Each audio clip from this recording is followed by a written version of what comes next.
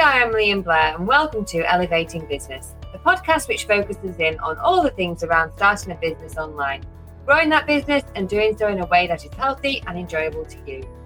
Are you struggling with the process, the hype, and the many online options out there? Each week we publish 3 podcasts on Monday, Wednesday, and Friday to help you with all the pain points you may come across in your business journey, including many tips to keep you and your business healthy and thriving.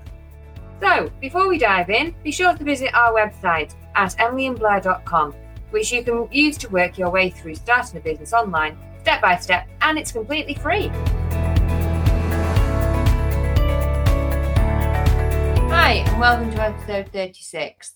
Blair will be talking about always keeping the exit in mind, and I'm going to start with how to create a workout for entrepreneurs with no time. So, we're going to look at how you can do some exercise just sat at your desk, particularly looking at stretches and yoga poses. So we know sitting at your desk for hours on end, it makes your body feel strain. You know, you're crouching over, you'll get lower back pain, neck pain and shoulder pain. Even if you're not feeling it now, in years to come, you'll feel those effects. So it's really important throughout the day, be really mindful of that and doing little stretches, just little things, just to keep your body in check. A few things to start with. We're going to start with the seated crescent moon pose.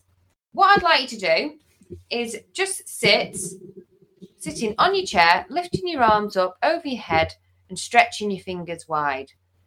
And then slowly, you're going to lean to the right, taking 2 to 3 really deep breaths.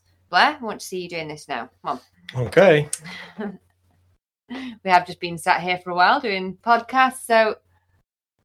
Oh, yeah, that's good. Yeah, okay, good. So you've leant to the right, 2 to 3 deep breaths. Now repeat on the left-hand side, and another 2 to 3 really deep breaths. Breathing all the way in, and slowly breathing out. That's one short pose. The next one is stretching your wrists and your fingers. Because you're typing a lot, you'll feel a little bit of strain in your wrists. So just simply lifting your hands up and twisting your wrists round to the left and the right. Then just try placing your hands down on your desk, palms facing up and your fingers towards you. Putting gentle pressure to counter stretch the wrist and the forearm. Bring your fingers in and stretching them out. Then clenching your fingers into a fist shape. Clench and then release. Clench and then release. And you can do this, 5-10 times. Just little bits throughout your day. We'll just keep your wrists and your fingers nice and subtle. And thirdly, the third one I'm going to introduce you to today is the chair pigeon pose. So crossing your legs while seated, especially when done on one side or more than the other, can create some imbalances in your hips and your lower spine, so creating bigger issues longer term. So we're wanting, with this pose, to kind of rebalance your body a little bit. So again, you can stay seated. Both feet are flat on the floor. Okay? Now cross your right leg over the left at a 90-degree angle, keeping the foot flexed as not to put pressure on the knee. Maintain equal weight distributed between the sitting bones while staying in an upright seated position. You should feel a gentle to moderate stretch on the outermost part of the right thigh. Okay? And hold that for 10 breaths and then switch sides. Okay? Now, these little things I've given you today, these 3 poses, you can just do them on their own, or you could combine them together in a little sequence. But just try to be mindful throughout the day, doing 1 or 2 or even all 3 of them, even just once or a couple of times, you'll find really helps just to refocus and rebalance your body, and just making sure long term that your body isn't being put under too much strain. Yeah, that's interesting. Like my smartwatch tells me every now and again that I need to stand and do some movement for a minute. Yeah. And although, I sort of laugh at it a lot of the time, when I am actually sitting working, that is actually quite a good wee reminder to actually get up off your chair and walk around for a minute doing, go and get a glass of water or something, And so, doing these other things in between times that you've mentioned today is probably really useful to keep everything moving around and not get that pain in the lower back like I get sometimes when I'm sitting here. Yeah. Now, I'm not saying that the longer yoga sessions that you might go to, say once a week, they're still really good and really beneficial. But this is just when you've just not got a lot of time and throughout the day. Yeah. Doing it consistently. Good. Yep, a few there for me to try. Right, so my topic today is always keeping the exit in mind. Whether you're thinking about it or not, selling your online business is a reality to everyone at some stage. This may be a planned exit if you've got to grow the site and sell strategy. In other words, you're sort of getting in there, stuck in for a year, and then flicking the site as a going concern, as a growth sort of strategy. Or it might be that you've got this longer term game, a 10 or 20 year game, where you want to slowly grow the site and you reap the rewards of it as you go and sell it further down the track. But either way, it's worth considering now and throughout your business journey, because when the time comes to sell, what you do now and through the journey will make it a lot easier to achieve. Okay, so when you exit, you're likely to sell the business to another party for a price that suits the revenues, the stock level, and the intellectual properties valued at the time. Okay, so it's a mindset that you can develop. As much as we discussed in episode 16, it's about almost reverse engineering your business journey to achieve a good result at the end by working your way back through the process so you know what to do at the start.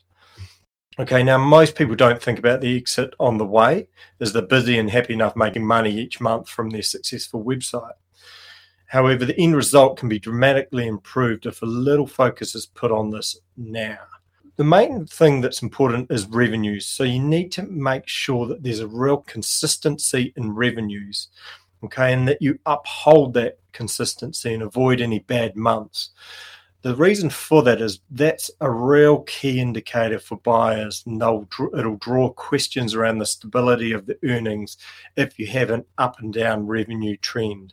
Okay, so you want to make sure that the revenues are as consistent as you can keep them. You want to look to grow the revenues along the way, even if it's only just by a little bit, and it might just be a little bit each year if it's a 10-year business or something like that. It's just you want to be able to show an upward trend to a buyer, because that's a lot more positive to them than a downward trend. They want to be buying something that they know is going good and is continue to be going good. Okay, get all your paperwork together. So keeping a good record of all of your, IP, your intellectual property, in an organized way so the information's easily accessible and complete come sales time. And the main thing with that is that when you come to sell your business, there's actually a fair amount of work in putting all the information together to prepare the business for sale. So if you've got all that information already recorded in a well-organized manner, it's going to be really easy to put all that information together and give that to your business broker, or if you're selling it direct to the potential buyer, you'll have all that information you can present to them directly. Okay. In terms of paperwork, make sure your suppliers and your contractor agreements are all, are all in place. So that's like supply and non-disclosure agreements, because buyers like contracts. If you've got a supplier contract, then, that proves to the buyer that you've got an agreement with the supplier, and that agreement will be passed over to the new buyer. You want to track your performance of your business and your website and record this so the data can be used in setting up the business to sell. So buyers look for trends, and these records will not only show these trends, but they're a good check of your business performance for you while you're running it. As we discussed in episode 34 about tracking the performance of your business. Okay, so focus on building up a good IP. So look at your intellectual property, look at your branding, your designs, your prototypes, your molds, and all of those things, and look to make sure that all of that's secured with protection. So protection on your domains. You can buy upgraded domain subscriptions, which gives you better protection than a standard domain protection. Look for trademarks, look to set up patents, because all of these things will present more value to a buyer at the end of the day when you're going to sell, and they will pay more for the business because of these things.